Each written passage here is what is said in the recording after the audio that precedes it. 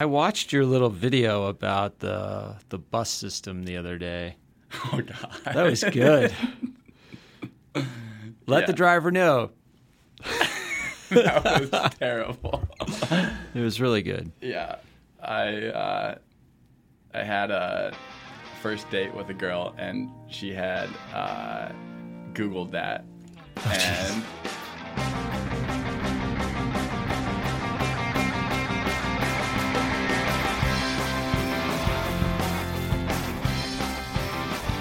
This is A New Angle, and I'm your host, Justin Angle, marketing professor at the University of Montana. This podcast is my chance to speak with cool people doing awesome things in and around the great state of Montana.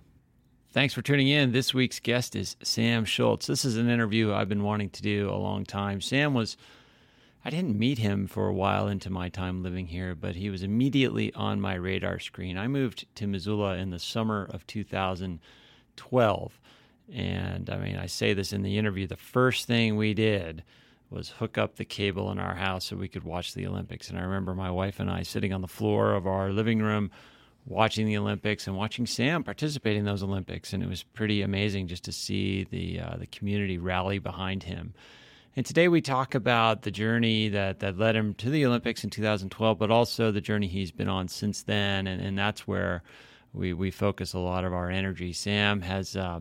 He's had some bumps in his road with regard to his health, multiple back surgeries, and the long short story of it is that he has no longer been able to race the level he had planned on racing for a long period of time. And so today we dig into his transition from, top level endurance athlete to kind of this more soul bike rider, if you will. He still has sponsorships. He still participates in races. He's still an advocate for mountain biking. He's still a giant presence in that community, and the grace with which he's transitioned and the passion he brings to his work is pretty inspiring. Sam talks about some work in a recent race, the BC bike race. He also talks about his work he's doing to get a high school mountain bike racing league up and off the ground here in Montana. So Sam's doing awesome work. He's an inspiring guy. We had a fun conversation, and I will turn you over to Sam Schultz. So here today with Sam Schultz. Sam, thanks for coming on the podcast. Yeah, my pleasure. Thanks for having me. Yeah, so Sam, I got to say, I moved to town in 2012. The first thing we did in our house was hook up the cable to watch the Olympics, right? And then all of a sudden we just hear that there's this guy from Missoula in the Olympics, Sam Schultz, incredible. That was you.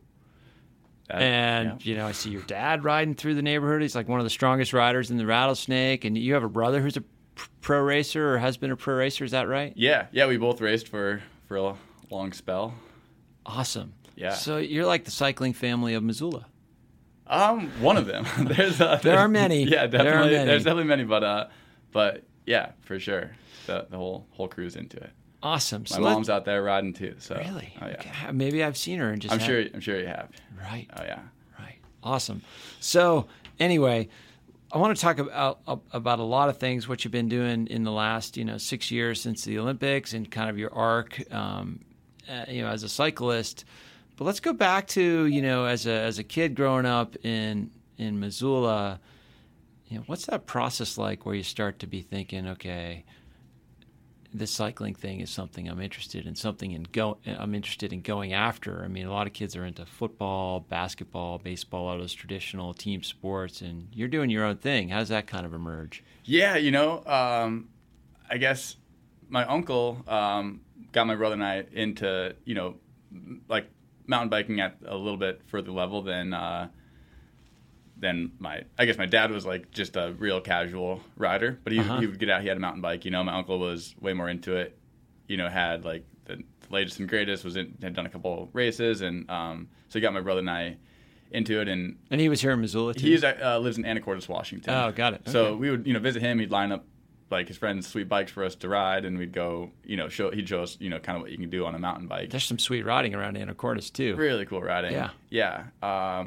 So that got us pretty hooked, and especially me, and I was riding all the time, and he's like, oh, you should try a race. So I talked my parents into driving me to a race, Lone Peak's Revenge at Big Sky. Okay. And it was like the last race of the season. I was 13. So I think it was maybe 99. Uh-huh. And did that race. Didn't do particularly well, but I survived it and had a ton of fun. So Caught the bug. Yeah, yep. So that's all or not all I wanted to do, but that was big focus from then on. I just was way into racing, so I just talked my parents into driving me, all over the region, then turned it all over the country, and then eventually it was like flying all over the world. Sure, racing bikes. And at what point are you thinking is this just sort of happening? Or are you? What level of awareness do you have that, oh wow, I'm starting to have some success with this thing, and what are the kind of voices going on in your head, and you're getting advice from others about how to proceed? Right. Yeah. I wasn't the fastest. I had some friends. One friend that lived right across the street. Well, right across, we had a neighbor's yard that we had a trail blazed through, like an actual dirt trail from riding back and forth to each other's house so many times. Uh-huh. But we, really fed off of each other, and he was quite a bit faster than me. My brother, I wasn't great, but then I finally, kind of turned a corner and got a little bit faster, and sure. Made it stuck with it. Yeah, so made it my goal last year of racing as a junior to make the world championship team. Okay. And so that required just a little bit more travel to some national series events. Mm-hmm. That's like 18 and under. Yeah, okay. 18 and under. Yeah, so that's based on. Your national results, like I think it was your top 3 results or something like that. Mm-hmm. And so I had to, my mom and I flew to Vermont to, race in a mud fest race. I'd never ridden actual mud and rocks and roots. Yeah, I've done a bit of riding in Vermont. It tends to kill drivetrains pretty quickly. Yeah, and it's just slick too, So that was a big learning curve, but I managed to make that team. I was like a discretionary nomination, so had to pay my way there. But I mean, the Missoula community, there were fundraisers and stuff, and got the money pretty easily, which was awesome. So I got to go to it was Switzerland. Lugano, Switzerland was the first World Championships I went to, and then after that, I'd gotten tied in. I met some of the people at USA Cycling, and they were starting a development program that next year. So I got a call in the fall. And they were like, I had no plan. I just knew that I wanted to keep riding my bike, and that was a big focus. But I got invited to join this national development team for under 23 riders, and that was like a dream setup for me. Because we got trade team type of support, but we could finish 250th place and not get fired. So it's a little safety net. It's a safety net for sure. Yeah, but also some freedom to experiment, to try different things, to sort of you just feel a little security. It enables you to maybe take some risks or just Definitely. Be more secure. And to figure out to make that jump from a junior rider to the pro ranks is really difficult. It's just such a big jump, and that's what USA Cycling saw that hurdle was too big for people to take it to the next step. So that's why they started that program, is to sort of help with that hurdle. So and at the time, who are you're still living in Missoula, traveling a bit, but who are you got to have some role models in town that you're sort of getting out on training rides with, getting insight and advice from. Yeah, for sure. I mean, the community here has a lot of really strong riders. I mean, Alex Gallego was my coach early on. Got out on rides and gave me a lot of good advice and helped me take it to the next level. Jamal Hahn and Kiefer Hahn, the old Hahn brothers there. Sure.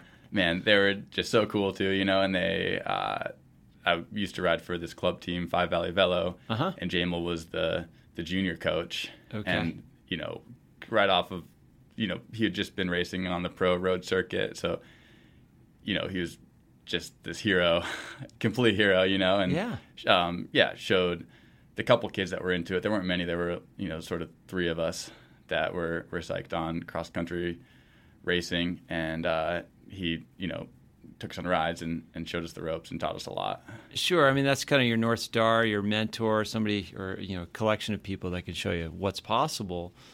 But at some point, I mean, you kind of, and this is not necessarily to draw comparisons between you and all those great riders, but at some point you kind of transcend. And that was the point where I sort of came into just being aware of you. I come into town and they're like, oh, Sam Schultz, the local hero, the Olympian, turn it on and watch him race. So there's got to be this inflection point where this is really happening for you, and you're I'm sure all these people around you have said this sort of stuff's possible, but for it to then become possible, it's got to be, or not for it to become possible, for it to actually happen, it's got to be pretty amazing. Yeah, definitely. I wasn't ever really focusing on trying to have a career in mountain bike racing or even go to the Olympics. I was just loved riding my mountain bike and trying to get faster. Kind of a big dork, just like geeking out about what, my friend Logan and I would like count grams, like insane. Okay. I had like the lightest bikes I ever had when I was in high school because just like cutting weight everywhere, just being ridiculous, But we just loved. We just geeked out about it and just loved the whole process, and the training process. I started to really get into that and just eking out,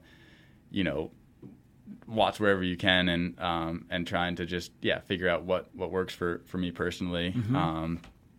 And then so part of that development program, I got to live at the Olympic Training Center, be surrounded around peers that were also the culture, the whole thing. Yeah, so that was pretty cool, and it was when I was on that program, the manager of that team was he's like, you need to change your mindset, like you should be doing this, like focus on doing this as a job. And I was like, it was like definitely like sort of good advice. Yeah, but like you need to bring some professionalism to this. Yeah, not that he's like, it was more like he was pointing out that I could do that, which was, I was like, whoa, no one's ever really told me that, So that was actually really cool to hear, So I was like, maybe this could be like a job, So that like sort of shifted my perspective a bit, Sure. And then still the Olympics weren't really on the radar until, I got named to the Olympic long team before the Beijing Olympics. And that was a long time. That was like 2008 was the year of the Olympics, the Beijing Olympics. And so I was like, well, I'm on the long team. I didn't really have any shot of making the actual team.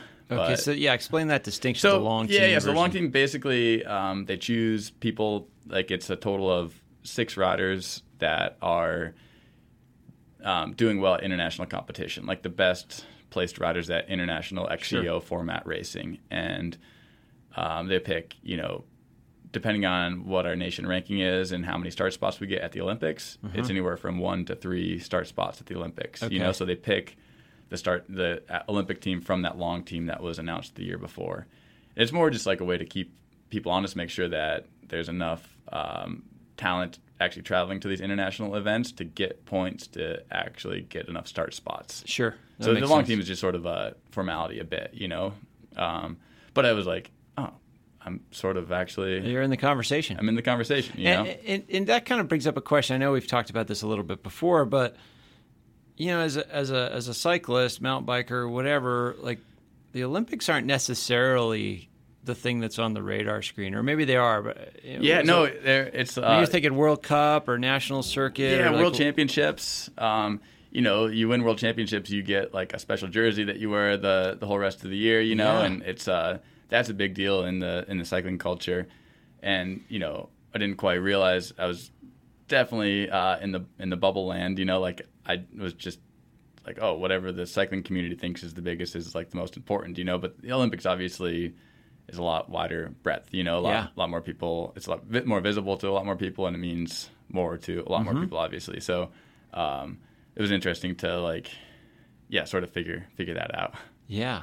Yeah, and so you're named to this long team, 2008, training through. At what year did you win the national title? 2012. 2012, that's the Olympic year. Yep. So you could say that was kind of the high watermark of that phase of your cycling career. Yeah, right? Yeah, definitely came crashing down pretty quickly after that. But we haven't got to that chapter yet. Oh yeah, that'll come. But so that was sort of the height of that style of racing. Right. Of racing, just period, kind of, I guess. I mean, I'm speaking from like a total fanboy here. Like, what's it like to represent your country? Like, how's that feel? Man, it was cool. That was one of the most amazing parts of it, is just having that support and just knowing that like you're representing the country and everyone's behind you. And especially it seems like going to the Olympics as a Montana resident, there weren't.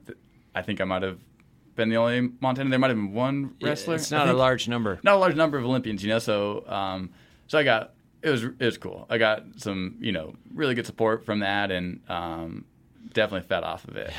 That's funny. I've lived in a few places, and now living in Montana, it's sort of normal to be here, and this is just sort of our home. But like, Montana's got a novelty effect other places in the world. Definitely. Oh yeah, and like at the Olympics, I had a good group of family and friends that were there cheering, and they had Montana flags. Oh yeah, and people were like, "What country is that?" It's bigger than most countries in the Olympics. Right. A lower population though. Anyway, so yeah, you alluded to it. So yeah, things took a turn for the worse health-wise. You had some really challenging struggles with your back. We don't need to get into the details about that, but what I find interesting and really admirable is like you had a series of injuries that sort of took away your ability to perform in that arena at that level, right? At the World Cup cross-country level. Yeah. But now you've kind of found this really interesting and inspirational presence in cycling, both as a coach for the Cycling House, as somebody who's an advocate for high school bike racing, but also you're kind of on the racing scene yourself again, just fresh off of the BC bike race. Talk about that. Yeah, I mean, I guess I was pretty focused on racing for a lot of years, so I was like, oh man, I can't do this anymore. I don't really know quite what I want to do. And, I had a couple of back surgeries and like fought really hard to try to get back to racing and was just beating my head against the wall, and I finally realized that, maybe I can't quite do what I used to do. And so decided, I would just kind of do what I wanted to do and try to keep some sort of foot in the door with the industry. Which is very different, just to interject saying, that's very different from sort of saying, well, I'm going to go find a job at the hardware store. Nothing is working at the hardware store, right? But yeah, a lot of people sort of aren't able to have the courage to do the sorts of things you did, to put a portfolio of cycling-oriented activities together. Yeah, and I was, definitely lucky in a lot of regards.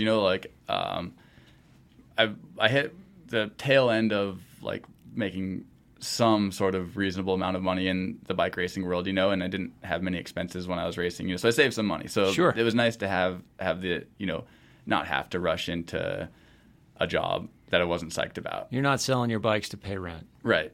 Yeah. So, I mean, I'll still sell my bikes and maybe pay some rent with it. But keep me in mind. But no, I don't. Don't have to. So it's a good spot to be. So I'm not stressed, and it's let me just really take my time. Maybe a little bit to a fault, but I'm just I've been enjoying the process. So I was like, well, I can't race anymore, so I was still working with this team. It was the Ride Biker Alliance, and I was like, all right, well, maybe I'll try to build out portfolio of a few sponsors and travel to some events and do like lead group rides on the course and try to teach folks. That flopped. Like nobody showed up to those pre-rides. I'm like, oh man, this sucks. You stuck in a term there. You're showing them what? Oh, like pre-riding the race course, which is something that like usually if there's a cross country race, you show up. Oh, that flopped is what you said. Yeah, sorry. Totally. Yes. What on earth did he say? Yeah, no, that was a flop. Okay. It didn't really go super well, and it's just challenging to try to. I don't know. It was a good eye opener for sure. It was hard to find, sponsors that were into it, obviously, and especially if I'm, I kind of thought like, oh, this is a great thing. Like I would have totally gone on a ride with a former pro racer if I was a junior or something like that, and I'd be psyched on it to take some advice and feedback and see the course through their eyes. So I kind of thought it would be cool, but I don't know if it just wasn't presented well, or it just doesn't fit into whatever people have their specific race prep that they like to go through and not mess with it too much. So or I guess ultimately not that many people wanted to go riding with me. Hey, this is Jeff Petticourt, and you're listening to A New Angle. This episode of A New Angle was brought to you by the Montana Code School, enabling the next generation of code-savvy workers. Are you looking to breathe life into your career and maybe bag a promotion at your existing employer? Join Montana's exploding tech sector with great opportunities from local tech companies such as Submittable, ClassPass, ATG, and more. The Montana Code School has full-time and part-time coding programs designed to open up a world of new code-savvy career opportunities, from digital marketer to customer service and web design to junior developer. To learn more about Montana Code School's programs, visit www.montanacodeschool.com/a-new-angle. That's www.montanacodeschool.com/a-new-angle. Seats are filling up fast for mid-September classes with financing options available. Check out these guys. They do tremendous work. I mean, this might be challenging to think about, but like I'm sure at that moment in your life, like you've got mixed emotions about your relationship with the bike, and there's athletes want to stay relevant, particularly competitive athletes. We compare ourselves to what we were. Right. I know at 44 or 43, I compare myself to my 29-year-old self, and I'm always getting my ass kicked by that person. So it's hard. So what's going on in your mind as you're like trying to, you're sort of establishing a different relationship with this culture that you used to be on top of on a certain dimension? Yeah, I mean it's interesting for sure, because it's like, as a racer, you're only as good as your last race. That's what that's what people say, and it's true. Sadly, kind of pretty true, So yeah, I was like, oh man, well. But the key part of it is as a racer, right? That qualifier. Yep. Right? Yeah. So then, it was just like, okay, it was sort of a blessing in disguise. I didn't have much support. I had foot in the door with a couple of companies, just getting like a deal on bikes at that point, and sort of disappointed about that a little bit, but I was just like, well, I'll just, sort of do what I want to do. Sure. Because there's, no one's like, I got a little bit of money, but it wasn't like, no one's like paying me to be anywhere specific or to do any, okay. It was just like, okay, we'll sort of work with you because whatever because you're here and you're willing. You keep pestering us. You But, you got the stoke. Right. I mean, you're bringing a positive energy. That's right. People want to be around that. They want to associate with that. So when you're sort of downplaying these assets that you bring to the table as somebody that a race director would want around, but also as somebody that sponsors would want around. Because they realize, like, we could pay the guy who wins the race a bunch of money that continue to do that, but the guy who wins the race, he might be a jerk and might just get out of his trailer, go ride the race, and go home. Yeah. But if he wins the race, he keeps the sponsorship. Well, that's the interesting thing, too, is, when I started racing, social media wasn't really a thing, And so it was just about race results, but I always knew it's like, it's more than that, obviously. You can't just, like, leave your fancy team trailer, get on your bike, and just race and not talk to people or interact. Like, that's not really valuable. Unless you're winning everything, and even still, it's like, and then you're putting a lot more pressure. So I was always pretty decent and like mindful about just trying to have a little bit more presence, but it was sort of hard to even get any place to like. I just like lost all relevance, sort of, and I was like that. It was kind of shocking a little bit, I was like, or not, maybe not shocking, but I was like a little disappointed. I was like, man, well, I guess come at this another angle, and so instead of getting like bummed about it, I was just like, okay, well, I'm just gonna go do cool rides and a few events that I'm psyched about and see how it goes, and luckily I got, plugged into some really good companies. Rocky Mountain Bikes has been awesome, and like getting to know them, it's like fit into the culture well, and really like hanging out with that crew. So they've become, more supportive and sort of understood like that there is another role out there that can be played. Yeah, it seems like they're, at least the stuff I've seen Rocky produce that has you in it, Sam, it seems like they're kind of celebrating your just stoke and commitment to the cycling lifestyle on multiple dimensions. Does that feel accurate? Yeah, definitely. And just, I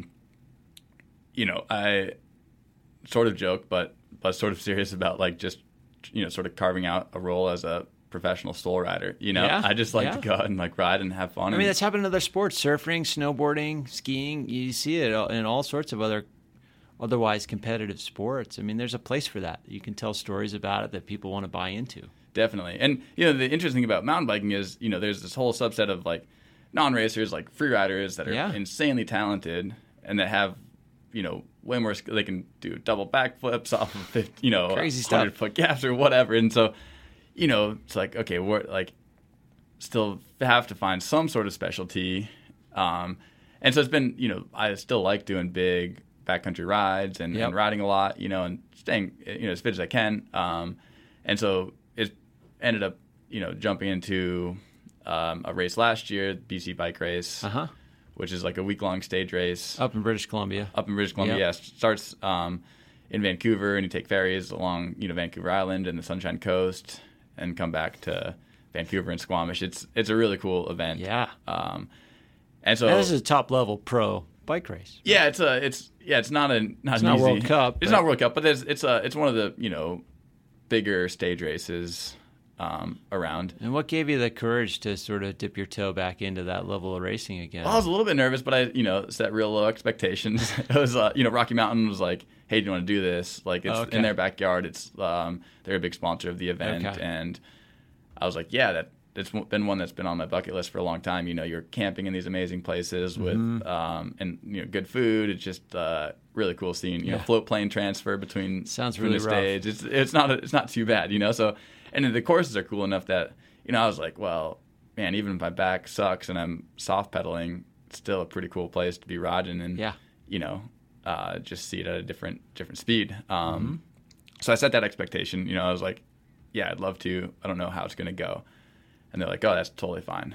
We'd just be psyched to have you here. Yeah. So that was sort of how I set the expectation, and then it ended up going, better than expected. And so it's like, I'm not trying to do too many races or like put too much weight on racing right now, but it's fun to be able to jump into that and I guess sort of show that even in my, van down by the river lifestyle, like I'm still sort of, semi-fast at least. Yeah. So how does that feel like in and amongst the guys racing? I mean, you got to be. There's probably guys in the race that never heard of you because they're a little younger, and then other guys that you maybe went head to head with back in the day, and then everything in between. How's that kind of been coming in and out of that culture? Yeah. It's definitely it's been interesting. It's been really fun to link back up with some old friends that I raced with. A lot back in the day, sort of like the mountain bike circuit is like a traveling circus. Sure. Every weekend you're at the same place with the same group of people, and so you get to know people pretty well, and it's fun. You're just hanging out, and so it's been good to get back to hanging out with some of those people, and it's interesting. This I guess 2 weeks ago or whatever at BC Bike Race, the first stage I lined up and wasn't totally on the front, but like sort of towards the front, and it's kind of getting edged out by these European guys. Oh yeah. And then because I'm I've got long hair and a mustache, and I'm wearing you're wearing your casual 7 mesh clothing. I'm wearing right? my 7 we'll mesh talk baggies, more about that in a minute. And it's definitely a lycra dominated sport. Yeah. And so those European guys told me later, they're like, we're wondering what that guy with the long hair and the mustache was doing near the front, and then they're like so they sort of apologized, but right. It's sort of funny. Absolutely. And the body held up pretty good. It did. So you did it last year. We sort of blurred over some details. You did it last year, but then again this year. Yeah. Had a good race. I remember you were on the podium for the first few stages, and then this year pretty high up. I think I finished 7th. I had which I'm psyched with. Totally. I was finished 2nd the first 2 days, and I was like, oh, this is feeling pretty good. And then I got a little bit tired. I had the one day where I got 3 flat tires. Sort of due to just poor setup and some operator error, and a little bit of bad luck, I think. But so that was a long day. I lost some time, and then I had another day where I just got pretty tired after chasing pretty hard the flat tire day. So it was all in all, though, it was really fun. Yeah, good experience to get back to it. Yeah. So you alluded to this before with your kind of. You show up on the race course, your long hair, your mustache, and you got these baggy shorts. So you've been working with this company 7 Mesh the last year or so. And they're kind of in it's super high-end performance gear, but it's kind of in that casual, non-spandex space, right? So they actually they have a full, spandex line. So they have road gear too, but they make amazing mountain bike clothing that's just for more on the more casual side. Yep. So baggy shorts and just like Henley style jerseys that are a wool blend that are amazing. They're like really nice to ride in, but they look pretty casual. It's great stuff, but you don't typically see it on the podium. At, the pro most end people, of a bike race. Have their Lycra that's like covered in sponsors. Yeah. And they look a little bit more NASCAR. So I encourage anybody interested to check out Sam's Instagram and check out some of those images from the first few stages because they're kind of funny, but in a good way. So again, another sponsor, Seven Mesh. They've been good to work with. You're working with Smith Optics. And this other company you told me about, your buddy's sort of ergonomics-oriented company around cycling products. Tell me about that. Yeah. Well, Catahoula Ergonomics, it's a saddle company, and it's Brian Williams is the, I guess he's the guy behind it. It's his garage that he makes them in, and he does the whole process, everything start to finish. So he makes these just amazing saddles that have sort of changed my ability to ride a bike. Really? Like it's been really big for my back. His designs are, he's a genius. He's figured out the whole process of like forming, carbon shells, bending rails, making foam, making start to finish. It's the whole process, which is amazing, and it's an incredible product. So what's his secret sauce with saddles? Saddles are interesting. Everybody thinks, they're very individualized as far as personal preference. But like, what makes somebody think, okay, I'm going to make a better saddle, and here's why. Here's my market opportunity. Yeah, I think he's just really in tune with like the importance of hip alignment on a bike, Okay. And so there's a big, channel in the middle, but it's wider through the nose, and it just gives you good feedback. Like what happens to me is like, my back still tightens up and I'll get sort of lopsided on the bike. And once I start doing that, then it's a snowball downward effect. spiral. It just gets a lot worse. So with those saddles, I just get a little bit more feedback and can keep my pelvis in just a more neutral place, which keeps my back from locking up. Yeah, where's he at with kind of? So that's the thing. I want a lot of people to knock on his door because we got to figure out how to make this thing keep working. I think the production is the hard part, because there's just so much time that goes into each seat. So he hasn't. So he's still making them in his garage, laying up the curb and all that. Yeah. So I don't know. I'm hoping that he can figure out how to get the production up a bit, but we got to get Brian down to the Blackstone Launchpad here at UM to get some entrepreneurial advice from our team here. Yeah. That'd be sweet. There you go. If you're listening, Brian, knock on our door.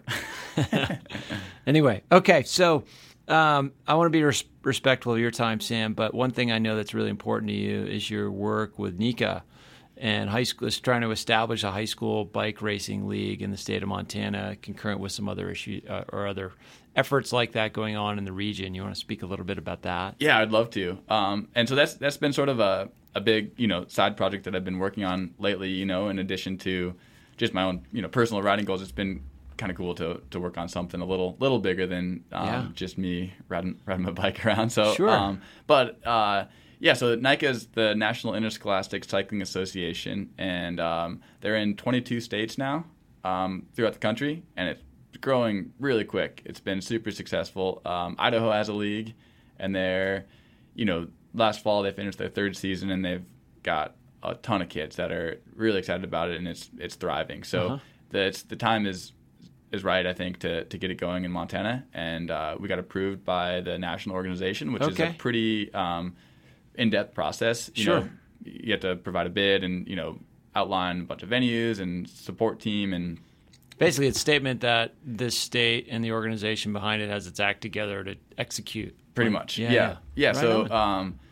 We got approved for that, and so now we're actually the word will officially come out at some point this week, but by the time we're airing it'll be out. Awesome. So I'm really excited about that. So.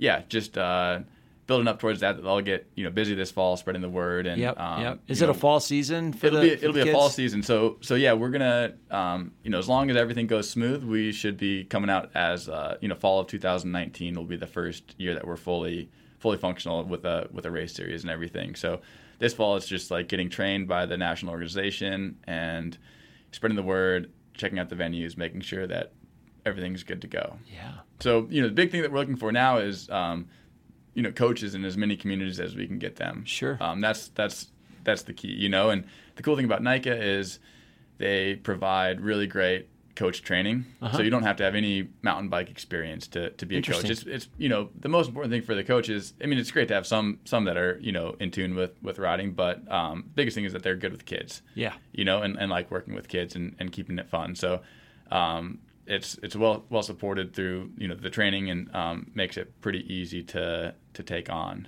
And but yeah, we're also, I guess, spreading the word and looking for donors and sponsors as well. So more of that will come out. But if you're interested in getting involved in any way, how do interested moms and dads or friends or whoever, if people want to be coaches or volunteer or have ideas for sponsors, how do they find you and learn more about this? You can send me an email at sam@montanamtb.org or check out the website montanamtb.org.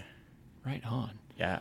So I just want to close with a couple questions about what's next. You've carved out this sort of, and I mean these are all positively valence terms for me, but like you're kind of this soul cycling vagabond in a way. The van down by the river, you mentioned it before, but you got the sweet Sprinter van. You're going from place to place, down to Arizona, do some cycling house stuff, up to Canada, do a race, and everywhere in between. This sounds like a pretty good deal. You just keep it going as long as you can? Yeah, it's good, and it's what I found is, it's all about balance, so having the right amount of those events and being able to stay, relevant, somewhat as relevant as I can in the industry and keeping a foot in the door in that way. It's really fun for me, but definitely want to keep the balance, and not tilt it too far to getting to the point where I'm at races every weekend and doing too much of that, but I love being involved with it, so I'm going to definitely keep that going, and it works well with the NICA program that I'm getting rolling, so can definitely balance that stuff, keep working for Cycling House a bit, but I think eventually NICA is going to take over a bigger portion of time, but yeah, definitely not going to quit riding bikes in amazing places with really cool people. Yeah, and particularly in summer in the American West and Montana in particular, that is, I don't know if balance is something you want to try to achieve. You just got to get after it while it's here. Totally. Yeah, you're right. Awesome. Well, Sam, always an inspiration. Look forward to our next conversation. Thanks for coming on the podcast. Thanks for having me. All right, super fun conversation with Sam. Really respect how that guy has transitioned into a new relationship with cycling and carved out a pretty awesome existence in the sport that he loves. Next week, we have Holly Truitt. Holly is the director of the Broader Impacts Group here at the University of Montana.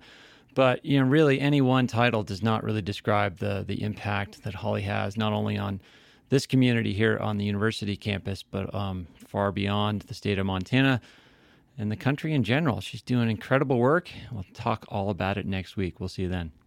Thanks for listening to A New Angle. We really appreciate it. Remember that A New Angle was brought to you by CED, Consolidated Electrical Distributors. They're one of the largest electrical wholesale suppliers in the country with nearly 600 locations nationwide.